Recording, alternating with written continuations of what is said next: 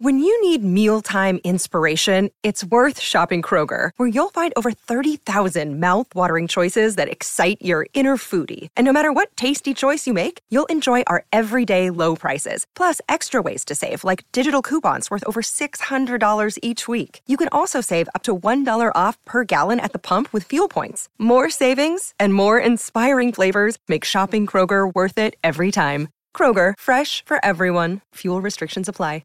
Another day is here, and you're ready for it. What to wear? Check. Breakfast, lunch, and dinner? Check. Planning for what's next and how to save for it? That's where Bank of America can help. For your financial to-dos, Bank of America has experts ready to help get you closer to your goals. Get started at one of our local financial centers or 24/7 in our mobile banking app. Find a location near you at bankofamerica.com/talktous. What would you like the power to do? Mobile banking requires downloading the app and is only available for select devices. Message and data rates may apply. Bank of America N.A., member FDIC.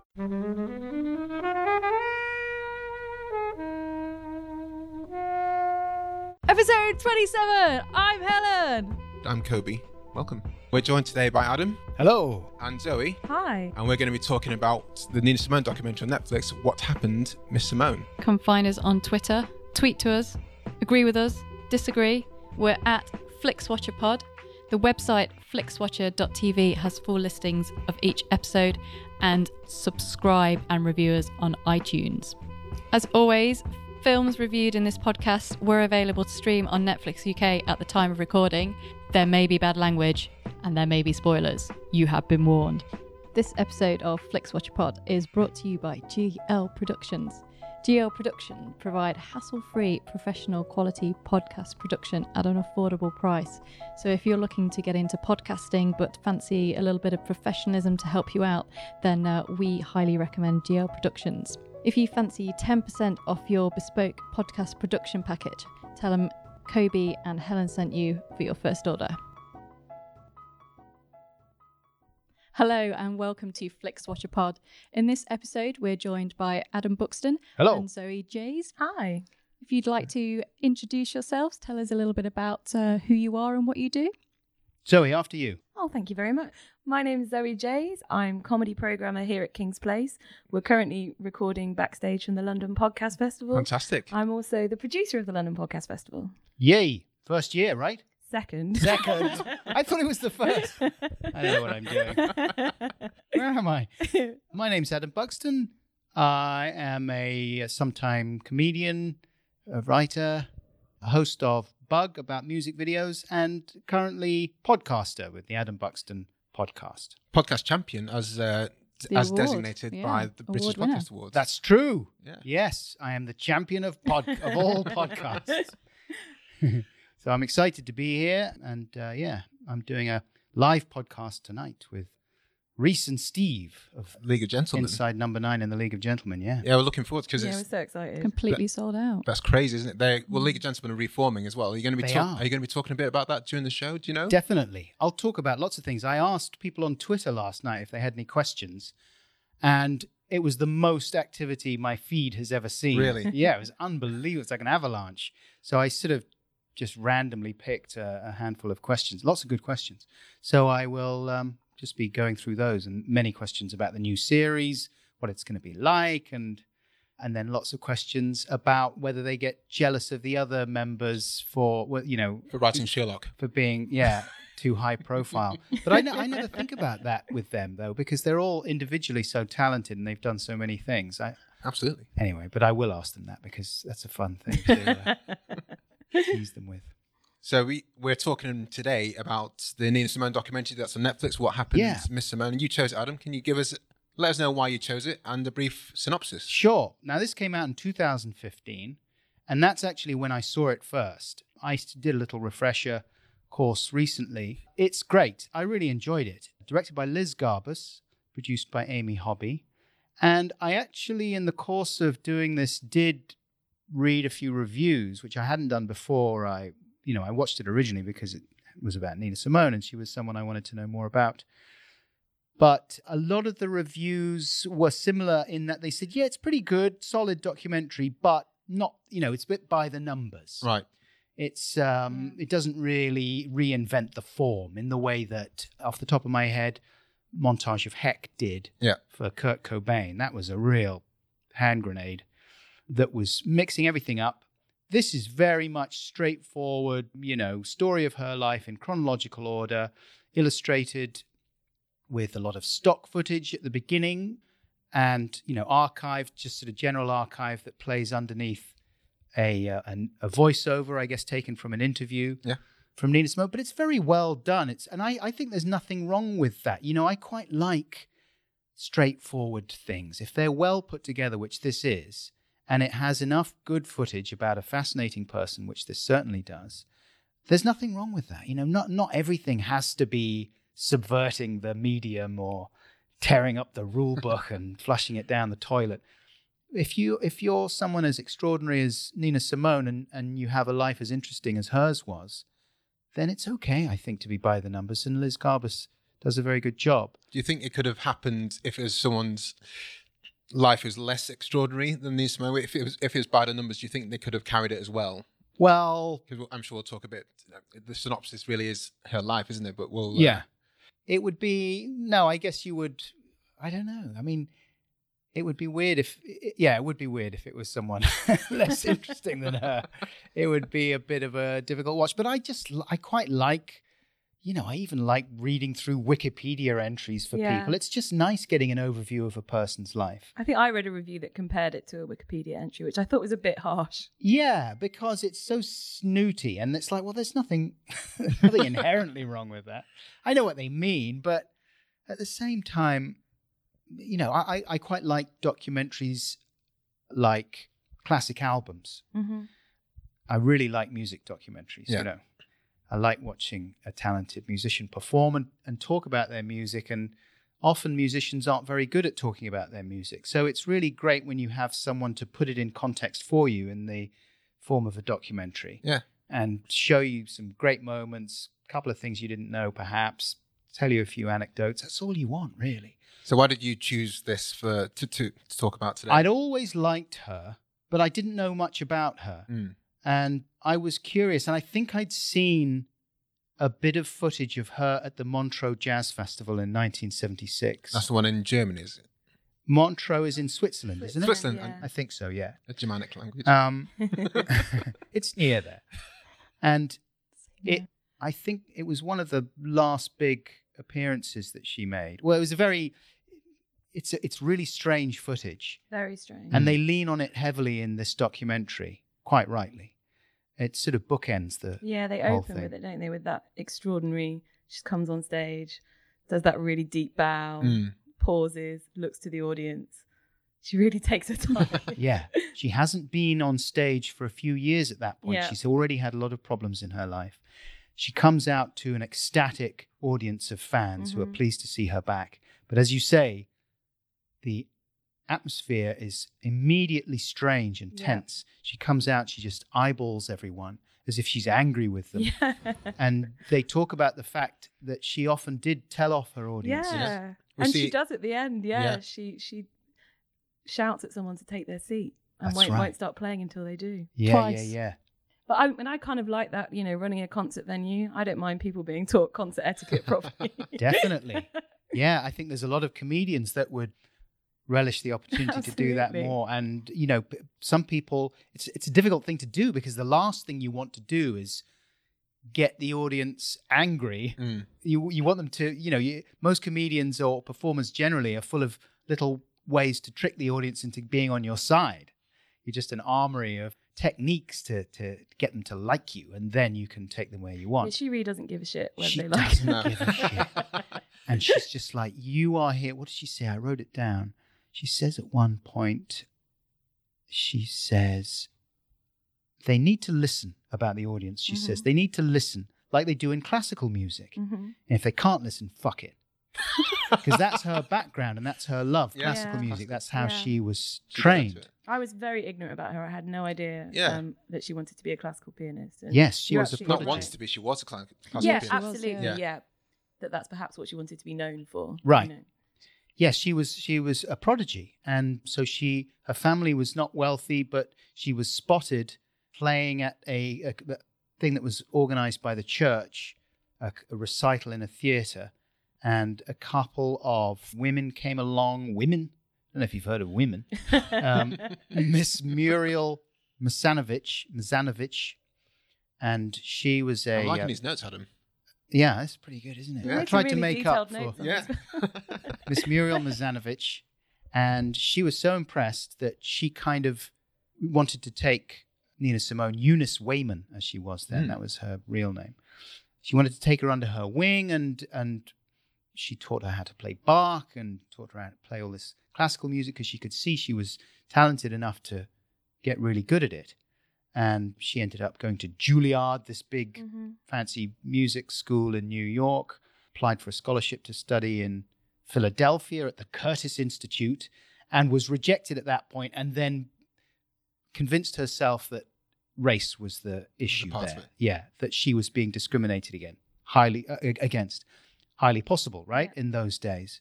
And this was the 50s? Yeah. So America, very fundamentally divided on racial lines at that point. So do you think this could have been one of the reasons she went, I mean, jumping ahead a bit here, but she lent quite happily into the civil rights movement and joining forces, becoming friends with Malcolm X and Martin Luther King and everyone else, and being really kind of forthright when her other contemporaries were perhaps like, obviously would support the cause, but we're not going to be involved so much. So some of her early setbacks may have instigated perhaps what she... I think so. You get that impression. I mean, you get the impression that A, she was hurt as anyone would be by being treated like that and having the usual kind of racial comments aimed at her, being told she would never be able to do this and that because of where she came from and what she looked like. And so that's horrible for anyone to hear, whether it's a comment about your race or not, really. And then I'm sure she was outraged by what was going on in the States at that time. There was so much appalling stuff happening. And then there was this attack on a church in Birmingham, Alabama, 1963, after which she wrote this song, Mississippi Goddamn, which is really extreme. And Goddamn is like one of the worst swear words for people, isn't it? No radio play or anything. Yeah. And the performance in the documentary is quite electrifying, really. Yeah. It really is. When you consider how uptight Americans were then, and still are about race. And religion. Yeah. You find them both in the same song. And you think, like, America's a very strangely conservative place culturally in a lot of ways. And it's still, you sort of think of it as being kind of crazy and freewheeling, you do what you want, freedom of speech, blah, blah, blah. But it's easy to shock people out there. It's still predominantly religious, I think. Absolutely. A country where belief in God is very important. And there's all sorts of ways to offend Americans. I'm doing a show. It's like, are you cataloguing different ways to offend Americans? Yeah, I'm going to go through them now. But like I'm doing a show, just to go off on a tangent, about Bowie at the moment.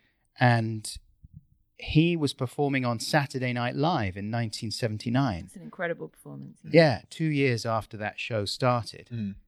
Super hip show. It was like one of the coolest shows on TV. It was actually live, went out late night. Bowie did a song called Boys Keep Swinging, which contains the line, "Other boys check you out." And they muted the line. Really? Yeah, because they just thought, oh no, that's too gay. People will be upset It's by pretty gay. how gay it is. Because the idea of another boy checking you out, no, that's not what boys should be doing. Slap the guy on the back. Don't check him out. Gay. So they muted it. 1979, that is. Incredible. So 1963, she writes Mississippi Goddamn.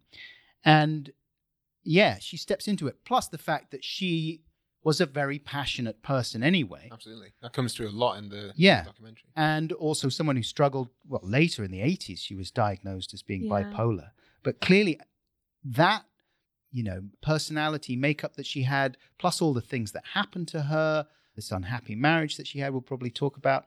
But, she was obviously always going to care passionately and have something to say about what was going on racially in the States at the time. And you had artists like Aretha Franklin and Harry Belafonte, big, well-established, successful artists who were also aligning themselves with the civil rights movement, but able to do so in a way that wasn't quite as extreme. Wasn't detrimental to their career, basically. Yeah. Because Nina, she was losing gigs Right. because of her hard stance on. Yeah, she civil rights looked. movement. People just thought, Again, she just "Ooh, doesn't give a shit. Yeah. there's trouble." And exactly, yeah, she doesn't give a shit. So, what did you guys think on the other side of the table, Zoe? What was you? Because I didn't know anything about. I loved Nina Simone, and I've got a few of her albums, including the best of Nina Simone. And, That's where I started. Nothing wrong with that. Great one. And but I knew very little about her apart Yeah. from the fact that I thought she has an outstanding voice. But this, I mean, I think I was embarrassingly ignorant about Nina Simone. I knew very little of this, so that was all very interesting. I remember the reaction to the biopic a couple of years ago when Zoe Saldana was cast, and I particularly remember how furious her family were about that, and seeing that Lisa was credited as an exec producer on it. Her was sort of- daughter. Yeah. I don't yeah. know about the biopic. What's that one called? It's called Nina, and it came out in 2016 and has a 3% Rotten Tomatoes review, Oh, which wow. probably 3%? says Yeah. that's why I've not They, seen Really it. says a lot about it. They darkened Zoe Saldana's skin and gave her a sort of big prosthetic nose. Right. Yeah. You don't need to do that with a biopic, do you? You just Zoe Saldana. I don't know her. Is she? In Star Trek. She was in Avatar. Yeah, she plays Probably Uhura not in a Star Trek. good Oh, description. okay. But she's a person of color, though, right? She is. She is. So, But but considerably people were lighter, upset that yeah. that her skin was darkened. Yes, her family especially. I think. Mary J. Blige was originally down to play the role, and Mary dropped J out. would have been a fantastic shout, actually. Anyway, I haven't seen that film, but I Sure. do Well, remember 3% on Rotten Tomatoes that Doesn't look good. that the family and the estate were very upset about it. And I did wonder, because Lisa was so heavily involved in this, whether it would be a little bit sycophantic, but it really isn't. No. She's shown to be very flawed, and Lisa's, heartbreakingly honest about the relationship she had with her mother. Very much. And you would expect someone like her to be a little bit bitter and certainly conflicted, at least, Yeah. about her mother and her mother's legacy and the way that her mother is lionized in certain circles after having a childhood that must have been very difficult and very upsetting at certain times. But she's not. She is, as you say, really, she comes across very well and seems to, I mean, I don't know if she sort of sat down and decided like, oh, I've got to get some perspective on it, or if Yeah. she was always Yeah. that well balanced, I don't know. But yeah, she says that, I'm paraphrasing, but she sort of says, Mum always said that Dad was the best manager anyone could have, because this guy, Andy, that Nina Simone married in the early 60s. Andy Stroud. Right, a Yeah. retired cop who ended up managing her and playing a large part in making her successful in the beginning of the 60s. But he worked her very hard, and then the relationship transitioned into being something quite abusive. Yeah. And her daughter Lisa was there watching a lot of this abuse happen. Her dad at one point smacking her, like leaning across Lisa in the car to smack Nina Simone across the Horrifying, face yeah. and cut her face open because he had a ring on his finger. And then there's footage in this documentary of Andy just talking about it, Yeah, he's fessing so up to it. matter-of-fact. He's like, yeah, I hit her, and because of the ring, cut her face open. So I took her home and sort of held the skin together and taped it. A week later, there wasn't even a scar. Unbelievable. Good job, Andy. Yeah. You know. should be a paramedic. Yeah, don't worry about Andy. That interview's extraordinary. If he smacks you across the face, he'll sort it out afterwards. So she witnessed all this sort of stuff, and then Nina Simone herself, went in and out of depressions, wasn't always there, but despite all that, she has a very balanced perspective on the whole thing, and is still able to appreciate what an extraordinary person and what an extraordinary artist her mother was. Yeah. I mean, she starts off the documentary by saying, "My mum was one of the best entertainers in the entire world, but she had a troubled life," and that's Yeah. prefaces really what happens, how the story unfolds throughout the rest of the story, throughout the rest of her life. Yes. I saw some criticism of Nick Broomfield's documentary about Whitney Houston recently that was just on, from people saying, oh, well, it didn't focus enough on what a talented performer she was. Mm-hmm. And actually, it was mainly the story of her descent. Don't know why I'm Thanks laughing. to, well, it's so sort of, there are very darkly funny moments in that documentary. The Whitney one. Yeah, because of what a massive tool bag, what's his face was? Bobby Brown. Bobby Brown. Just like a total jerk Yeah. that you would be in, you try and get away from a person like that at a He's party. like a caricature of a villain. Yeah. He's like the kind of person you enjoy being around for 5 minutes and then think, no, Yeah. I want to go away from you and Yeah, never like see you again. he's sort of good value on stage because he's such a massive Wally. Yeah.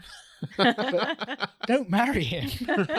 Don't fucking marry the guy. That's the thing about watching these biopics sometimes. It was the same with Amy. You know, you're just yes. almost shouting at the screen. Like, it's like watching a fucking slow Blake. moving car crash, and you're like, just go, run away from these people. Blake. You know, Yeah. Oh my goodness.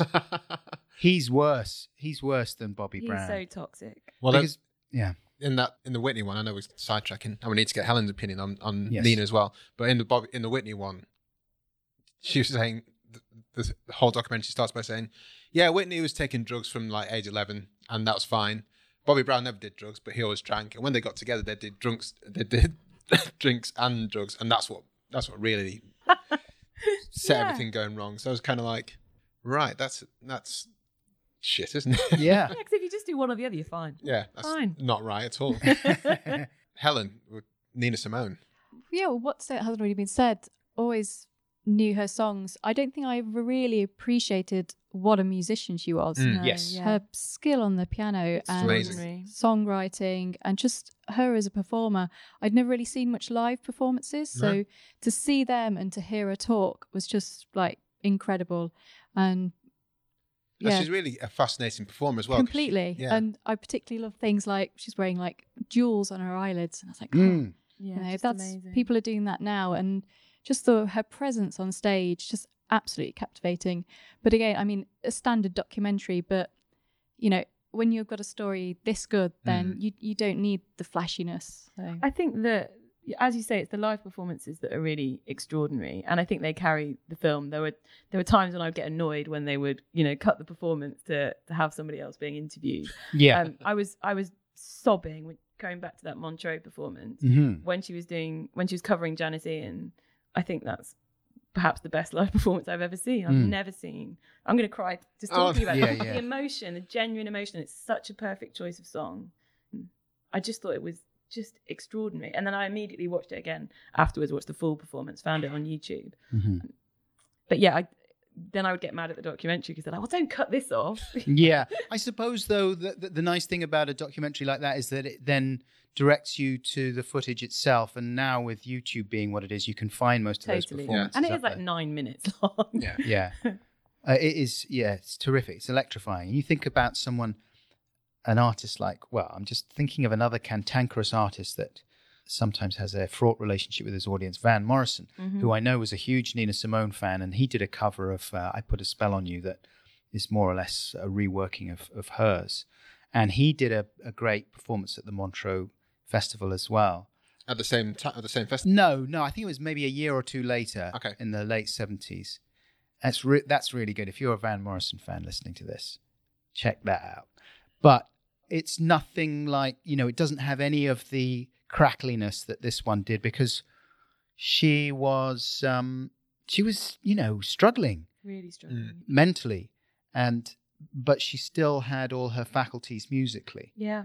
So it's the whole atmosphere is pregnant with tension, menace, the possibility that she might just go off on someone. She might attack someone, or I don't know what. You sort of imagine like Yeah. all the things that could go wrong. It feels like this is someone right on the brink. I saw Hannah Gadsby's show in Edinburgh, Nanette, and she talks in that about how a comedian's job is to create tension and then break that tension for the relief of the audience. But she's got no interest in breaking that tension. No. It's just pure tension. Yeah. It's Incredible. It's really. We've talked about kind of the pedestrian nature of the documentary, but it actually was nominated for an Academy Award Yeah. for Best Documentary Often alongside. the documentaries nominated for Academy Yeah, Awards I are pretty mean, pedestrian. Often the ones that win are. Well, this was up against Amy. I forgot to check who won that year, but Amy won. Amy won. Amy Amy won. won Yeah. that, yeah. And I love Amy It's a better documentary. Yeah. I mean, I it's agree with the thing is that what's his face, the director Asif of Kapadia. Asif Kapadia, had much better material to work with. Totally. Yeah. There's so little stuff of Nina Simone, especially in the early years. One of the things in the Broomfield documentary about Whitney Whitney. Houston was that stuff of her singing as a 12-year-old in front of the church choir. Mm. And it's just magnetic, this incredible, beautiful person belting it out, 12 years old. Mm. And it's very, extra heartbreaking when you know what the ending is going to be. But there's nothing like that of, and in the Amy documentary, there's all that amazing home movie footage. Yeah.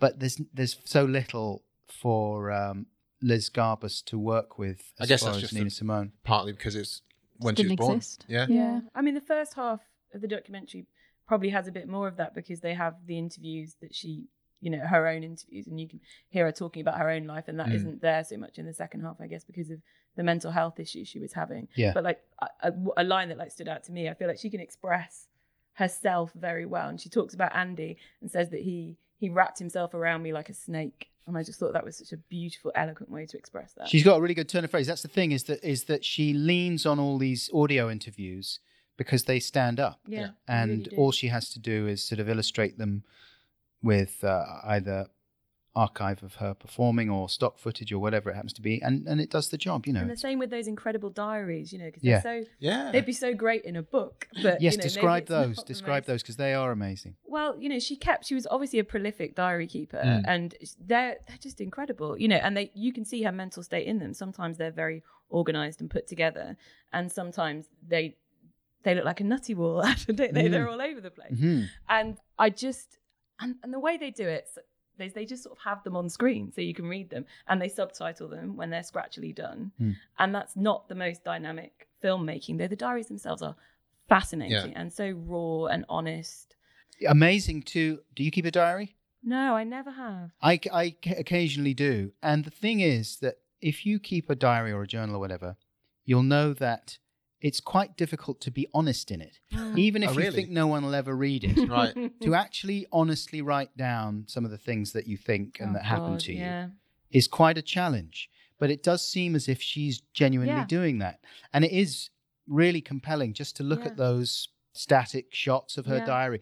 How does it? Has everyone here seen? You've seen Montage of Heck, haven't you? Yes. You saw it in the cinema. Yes. Oh, I bet that was good. I saw it on just at home. So how's this compared to other biopics for you, music biopics? And I mean, I guess it's pretty standard. I mean, the only thing that which I think I kind of forgot, was that she was never really that successful, and in her lifetime, she was just kind of always under the periphery, because she was never really a soul performer. She was never really a jazz performer. She was never really a classical performer as such, and she just didn't quite hit the success that you would have expected someone of her caliber to have done.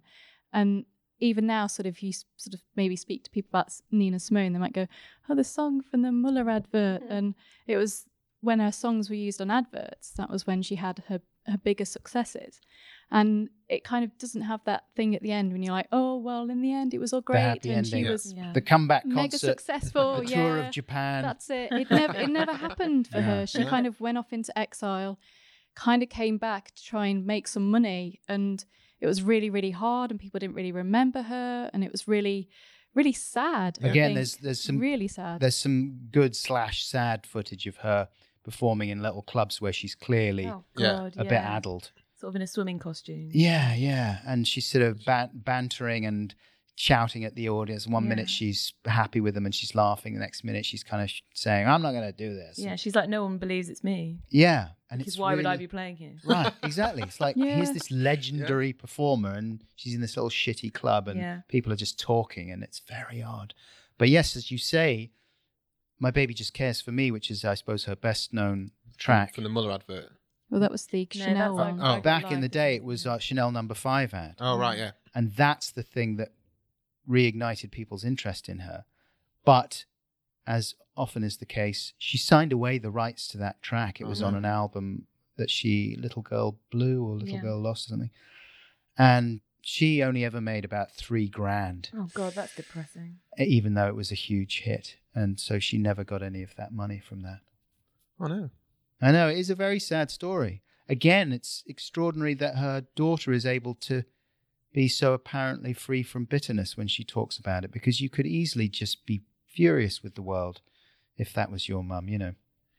I've got a couple of things I want to raise before going into popcorn time and going to the scoring. Yeah. The first thing is, one thing I really liked about the documentary is that she had a few kind of stalwart people behind her, like her a guitarist friend and some people that Oh played in yeah, bands Al. with her. He was wonderful. And I kind of think if she didn't have those people, what would she have become without people to say, Nina, you're a mess. We're going to put you up in a house. We're going to clean this shit up for you. We need you to be you because you're awesome. But what would have become of her? She would have died earlier, I guess. Yes, she didn't disappear. She didn't implode the same way that someone like Whitney or Amy did. So at least she was able to live to a relatively ripe old age. It's very hard to say. I mean, had things worked out how she wanted them to, had she had the structure and discipline of being a classical pianist, things could have been very different. It seemed like when she was heavily involved in the civil rights movement, she had a real strong community around her. And looking at that part of the documentary, it seemed when she was happiest and most grounded. Yeah. Also, there were a lot of people taking care of Lisa, it looked like, at that point. And perhaps Andy took more of a back seat because he didn't care, did he? He was focused on making her a success. Just say the people taking care of Lisa was Malcolm X and family, wasn't Yeah, it? it was Malcolm X's Popping family. around for tea. For, You know, those with the people. exes. Yeah. And then that all came to an end very, very tragically. Maybe that was a big turning point. That was sort of the end of that, idyllic community that they built. Yeah. I mean, you sort of watch it and you just think, gosh, she just needs a break. And it's just constantly things kind of come up against her, and yet she kind of keeps on going and keeps on battling. Yeah. And She lived longer than I thought she Yeah, me did, too. actually. Yeah. And she ended up in the south of France, and you can kind of imagine her pottering around there and playing the piano. playing the piano and being relatively happy, I would hope. I don't know. Well, that's the last thing I want to say, because the documentary finishes on the footnotes thing, and I always kind of feel shortchanged by that. Oh, and she died in 2003, and that's the end kind of thing. But I mean, what do we know about her death? Was it? She got breast cancer, didn't she? I think so, yeah. I think that polished her off eventually. Yeah, that was. I mean, again, it felt to me like they were struggling for material for the back end of it. Like you say, they don't have any footage of those weird club gigs, or they don't have any interviews with her at that age. There's very little that they could use, and as you said, they leaned heavily on that Montreux performance to kind of show her fractured mental state. But in the latter years of her life, they didn't. I think there's a bit of footage of one of the There's weird some club photos, gigs. I think. I remember some scratchy VHS stuff. Yeah, no, you're right. There's Was she maybe a shouting, minute saying of this place is a dump? that. That's right. It's almost like no one really cared towards the end. That she I just guess kind of slipped away out of public consciousness, and It's one of those things where people are like, oh, Yeah. Nina Simone's died. I thought she died. She had a reputation years for being ago. hard to handle, and Yeah. she clearly said what she thought, and Doesn't give a shit. didn't give a shit, was difficult. But then, the point is made that if a male performer behaved that way, it would be tolerated in perhaps God, yeah. a way that it wasn't for her. And you can think of countless. I mean, I mentioned Van Morrison before. There's a lot of stories about things that he's done and the way he treats people. But people put up with it because they think, oh, it's Van Morrison. He's a genius. She was a genius. And it's weird that there wasn't someone, I don't know, Van Morrison, maybe he doesn't have the same mental struggles. He but died I at guess- 27, didn't he? Van? Yeah. He's still with he's us. still going. Hold on, I'm sorry. I'm Who's he thinking. thinking of? What? Is this No, something? Jim. I'm thinking of your man to the door. Do you have to get Jim? I think with Van Morrison is still alive, which I'd like to point out. I was thinking, Brown-eyed girl. Okay, I know. Sorry. I mean, I There you think go. with that, I mean, that is kind of, it's rock and roll, isn't it? Rock and roll is given an excuse for pretty much everything. You can do whatever you like. It's rock and roll. Whereas she wasn't rock and roll, even though she was almost a rock star. And she was a woman, and she was also a black woman as well, which apparently It's the gave her triple no whammy. license. I know. My it's the bad God. luck whammy.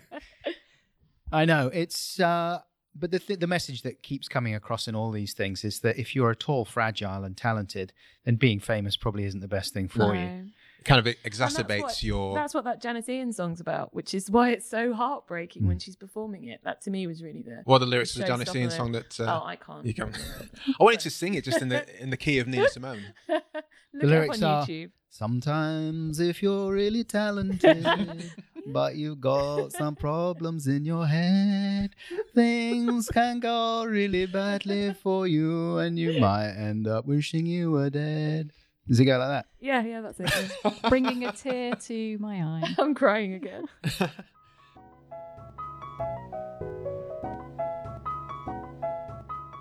I think at that point, let's go to a brief popcorn break before going on to the scores. I love it. We have some lovely popcorn from the wonderful Popcorn Shed. If you'd like to. I get stuck in my tea. Is this caramel popcorn? This is Cheery pop. This is pecan pie. Pecan pie popcorn. Caramel popcorn with golden roasted pecans. It's going to drive people with misophonia. What does misophonia mean? I've never heard that word before. Misophonia is where you get upset at the sound of people eating. Ah. I used to be irritated by that on Blue Peter when they cook something and they then Didn't eat it. I don't like it when presenters have clicky mouths. Oh, yeah. You know what I mean? I'm not going to say the name of the guy I'm thinking of, but there's one BBC presenter who's got the clickiest mouth. It's like he's eaten some paste before he's gone on screen, and all you can hear is... I saw Anne Hathaway on stage. I think she was in the country filming Batman. And she was on Joseph Gordon-Levitt's thing at the South Bank, his yes. record show. And she came out and read a poem, but she had such a dry mouth. And I was just, have a glass of water, Anne Hathaway. You're a professional. It was very upsetting. Clicky mouth. You'd think like Such they'd be able to clicky mouth. hear it or feel it. I'm going to eat my popcorn now, listeners. Here we go. I've I today. used to eat so much caramel popcorn. Oh, That was yeah. my thing of choice. Giant bag. Yeah, smuggle it into the cinema. Sure. Yeah. Yeah. And then at a certain point, I was like, wow, I'm giant. Why have I got so fat so fast? I had to give it up after I had pain in one of my teeth for ages. Mm. And I kind of dug it out, and there was quite a big bit of a popcorn kernel Bonus was in popcorn. there. Yeah. That's when Save that one for later. Realised to probably Oh, put down on mate. the bag of nights that I was doing Oh, on a show I was working on. I think I had it in my head that maybe popcorn was a relatively healthy snack. Yeah, except it's you've got to cover corn. it in toffee. Yeah, no one is paid Or in in sugar. salt Yeah. as well. Salt and sugar, the two healthiest toppings.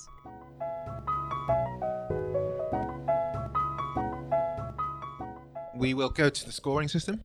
Scores on the doors. The unique Flix There's a Watcher big spreadsheet. scoring. Kobe is showing me on a screen in this room a giant spreadsheet, very professionally arranged and being displayed beautifully on the screen here in the St. Pancras room in King's Place. So you got the scores out of 5 for each of the categories. Scores out of 5. First up is the recommendability score. I highly recommend this documentary about Nina Simone. I'd give it a recommendability score of 5. 5, straight out of the gate. Sure, what's not to like? She's amazing. And it's nicely put together, I think. Zoe. I don't think there's many people that you couldn't recommend this film to, if you're judging it on that basis. So I would say 4. Bit mean.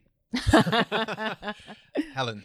I'm going to go with 5 as well. I think this is a fantastic introduction to Nina Simone for anyone who's got the best of and likes the song or just really wants to see like a fantastic musician, because really that was amazing. That's what she is. Yeah, I mean, even if you don't really enjoy the stock doc kind of bits, you can always skip to those and just watch the performances in a nice little montage. But it's a good story. I don't think Yeah. it doesn't flag, it's good. It's well told. So you're giving it 5. Yeah. I'm going to go side with Zoe here, I think. Yeah. Gonna dock a point. Yeah, dock a point, because I think I just want a bit more dynamism I from the agree, documentary. And when it comes up against Amy, I just think that's that high. Asif Kapadia, what I did with Senna and Amy, I think are like the high watermark of. Yeah, but I mean, that wouldn't stop me recommending it. Oh, no. Hence my 5. Repeat viewing score. How likely are you to rewatch it? And Well, what would you give that out of I 5? think that is where it suffers because of the way it's put together. It's Yeah. not something that you're going to watch over and over again. Like, it's a thing. It's a problem with documentaries, though. In general, Yeah, I think we've they don't come tend across to that. get. I don't highly- know. It I depends watch on the documentary. Yeah. Okay. Oh, Pink Floyd classic albums, Dark Side of the Moon, every year. I watch it every year. so that's a 5 out of 5 for you for repeat viewing score for Pink Floyd. For Pink Floyd. For this one, I mean, I'd be happy to rewatch it, and so maybe 3. Okay. Zoe. So my high watermark for a rewatchable music documentary would be Anvil, the story of Anvil. Uh, I've not seen that yet, but It's amazing, and I it haven't makes me seen happy every time I it's watch good. it. It's good. I haven't seen it for a while. This, I don't think I would ever watch again, but I would certainly watch the performances on YouTube, and I have watched Yeah. some of them several times since. So on that basis, I guess I can't do half points, right? you can go to Yeah, decimal Then places. 2.5. Look at the spreadsheet. You can do like 25,000 decimal places if you Absolutely. want. You can do pi. I'm going to give it pi. So that's 3.124. 3.14159. And then loads of other numbers. That's my score. Sorry. Yeah. Yeah, you've put it. You've Oh, do you want to give it pi? Adam? put it in Helen's. I'll give it pi. Yeah. Thank Thanks, Kobe. Kobe is typing out pi. It'll be a while. He's typing it to 1 million decimal places. Helen. I mean, if we're talking about music documentaries that we've watched the most, I've probably seen Blur's Starshaped Oh my god! I so many love that. times. But I've only got it on where VHS. on VHS it doesn't work I properly. haven't seen that for a while. That was so good. I didn't even know one The existed. funniest At least thing ever. I haven't seen it all the way through for about a year, but I regularly someone has very kindly put clips of it on YouTube, and you can gonna watch watch them that all. later. So There's some good stuff of all brand vomiting, isn't there? I yes, remember. there's lots So of good. vomiting. That's good. Alex James is just hilarious, isn't it? It's- He's drinking that cup of tea and with it out of a cup with the and shaky saucer. van, yeah. And Graham's like this, and Alex is just. Yeah, It's amazing. It's That's no good on a hilarious. podcast, was it? I did a mime, everybody. Yeah, It was really funny. Shuffled in the It chair. was as if Blur were in the room for a while. It was amazing. So it's sadly not star-shaped for me. I think I probably would watch it again, but not for a while. So I'm going to go straight down the middle with a 2.5. Yeah, I think 2.5, and I think I would, when I do watch it, I would kind of fast forward to the, I don't want to say the good bits, but the Yeah. performances and that kind of. Fast forward to the really funny bits. It seems a bit callous, doesn't it? When you're talking about someone's life. Yeah, that's right. Skip to the end, skip to the highlights. This bit's boring. These 10 years. Skip that. So small screen score, this is how much do you feel it's perfect for watching on a Netflix arena, i.e. on your TV or a smaller screen? Or do you feel you should have watched it in a cinema? Where, It doesn't need to be seen in the cinema. No. It's perfectly fine on a postage stamp sized screen. That's how I'd recommend you watch it. People do that. We've had people who've come on and gone, so I watched it on ever-decreasing screen sizes. So I Yeah. started off on a TV, and then I did a laptop, and then I did my phone. And then I put my phone in someone else's house and watched it from across the street. And it was even better.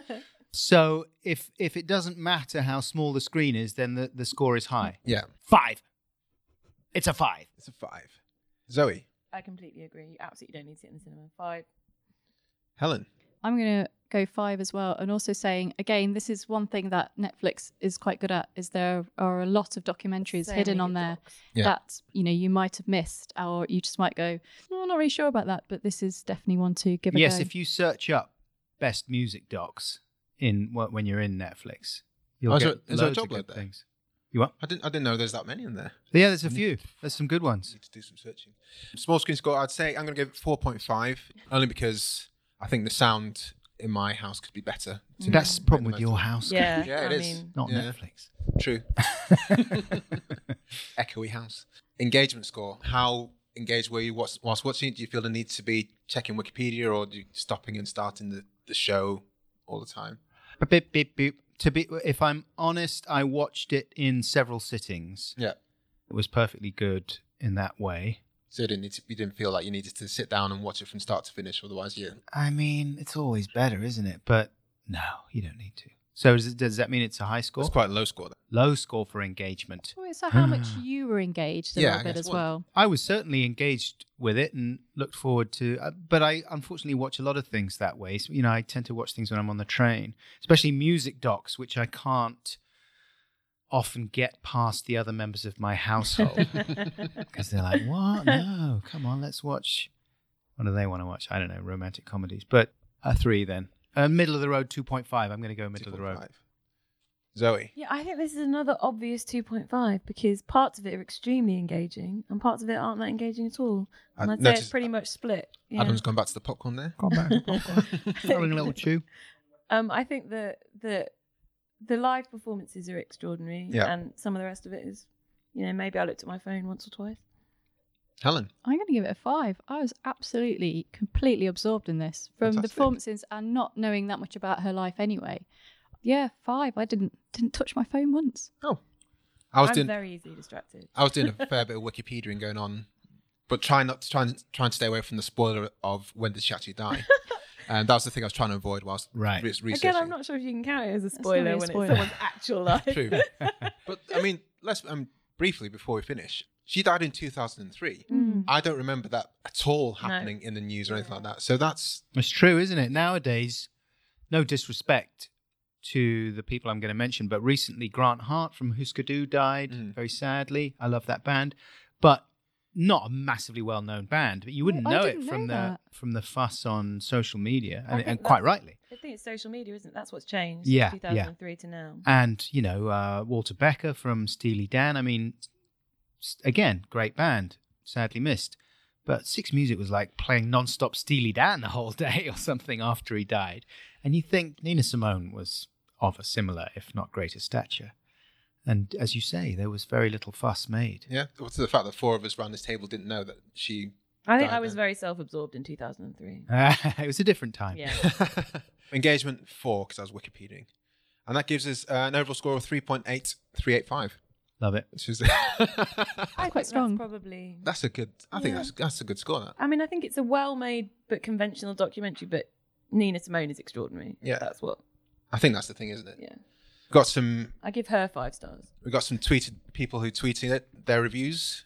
Helen, do you want to take these? So yeah, we've got the Scheitgeist pod. So they've got excellent portrait of a complex artist, definitely rewatchable, and they've gone for 5 stars on that one. Whoa. They loved it. Simon Renshaw, hi Simon. He's gone a high 2 stars from me. Is 2 stars really high? Hi. Maybe he's just saying, hi, 2 stars from me. Yeah, one to be added to the ever-increasing pile of distinctly average and very ordinary biopics of extraordinary people. Ooh, a There's a missed gut punch opportunity. there. I kind of Can agree I- with that. Can I just address at this point the way I'm not that as mean. the divergence in the pronunciation of the word BIOPIC? Now, in my mind, it's pronounced biopic because it's a biographical picture. Mm-hmm. But I know a lot of people like to pronounce it biopic. But that to me That's makes like it myopic, sounds yeah. like it's about myopia. Yeah, no, you're definitely right. I suffer from biopia, which is a narrowing of truth and meaning for the sake of telling a story of someone's life in an hour and a half. That's a fair point. Guys, can you sign off? Let us know where we can find you online on the Twitters and the internet and stuff like that. And say goodbye to the crowd. Love it. What am I supposed to do now? Say where we can find you online. Where? Oh, me? Yeah. Yeah. Oh, God. That's if you want people to find you. I don't Googling know. probably. Who cares? Honestly, there's no need. The Adam Buxton podcast is what I would direct people to, available from the Acast platform Yeah. or iTunes and usual outlets. Zoe. Check out the awesome comedy and podcast we have on at King's Place, which is kingsplace.co.uk. And if you want to, you can follow me on Twitter. I'm at Zozrat. And we'll link to all you guys on the show notes anyway, so people can just scroll down and click on the links. Nice. Yeah. Thanks for coming on. Hey, Cheers, thanks for guys. having me. Cheers, guys. Bye. Bye. Bye. Hi, guys. Hope you enjoyed the show there. Please do check all our beautiful guests out on the show notes. Links to their Twitter account and their iTunes for the podcast are there. And also do check out the website because that's where a lot of their information is. Please don't forget to subscribe to us on iTunes. And of course, we want to big up Tony and Jay and also Greg, our editors from GL Productions. Of course, please big up Mighty People for the tunes you can hear now. And at the start of the podcast, find us on Twitter at FlixWatcherPod and visit our website, flixwatcher.tv.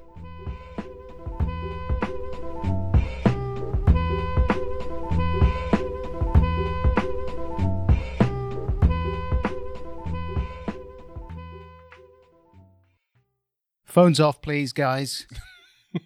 Airplane mode, if you would.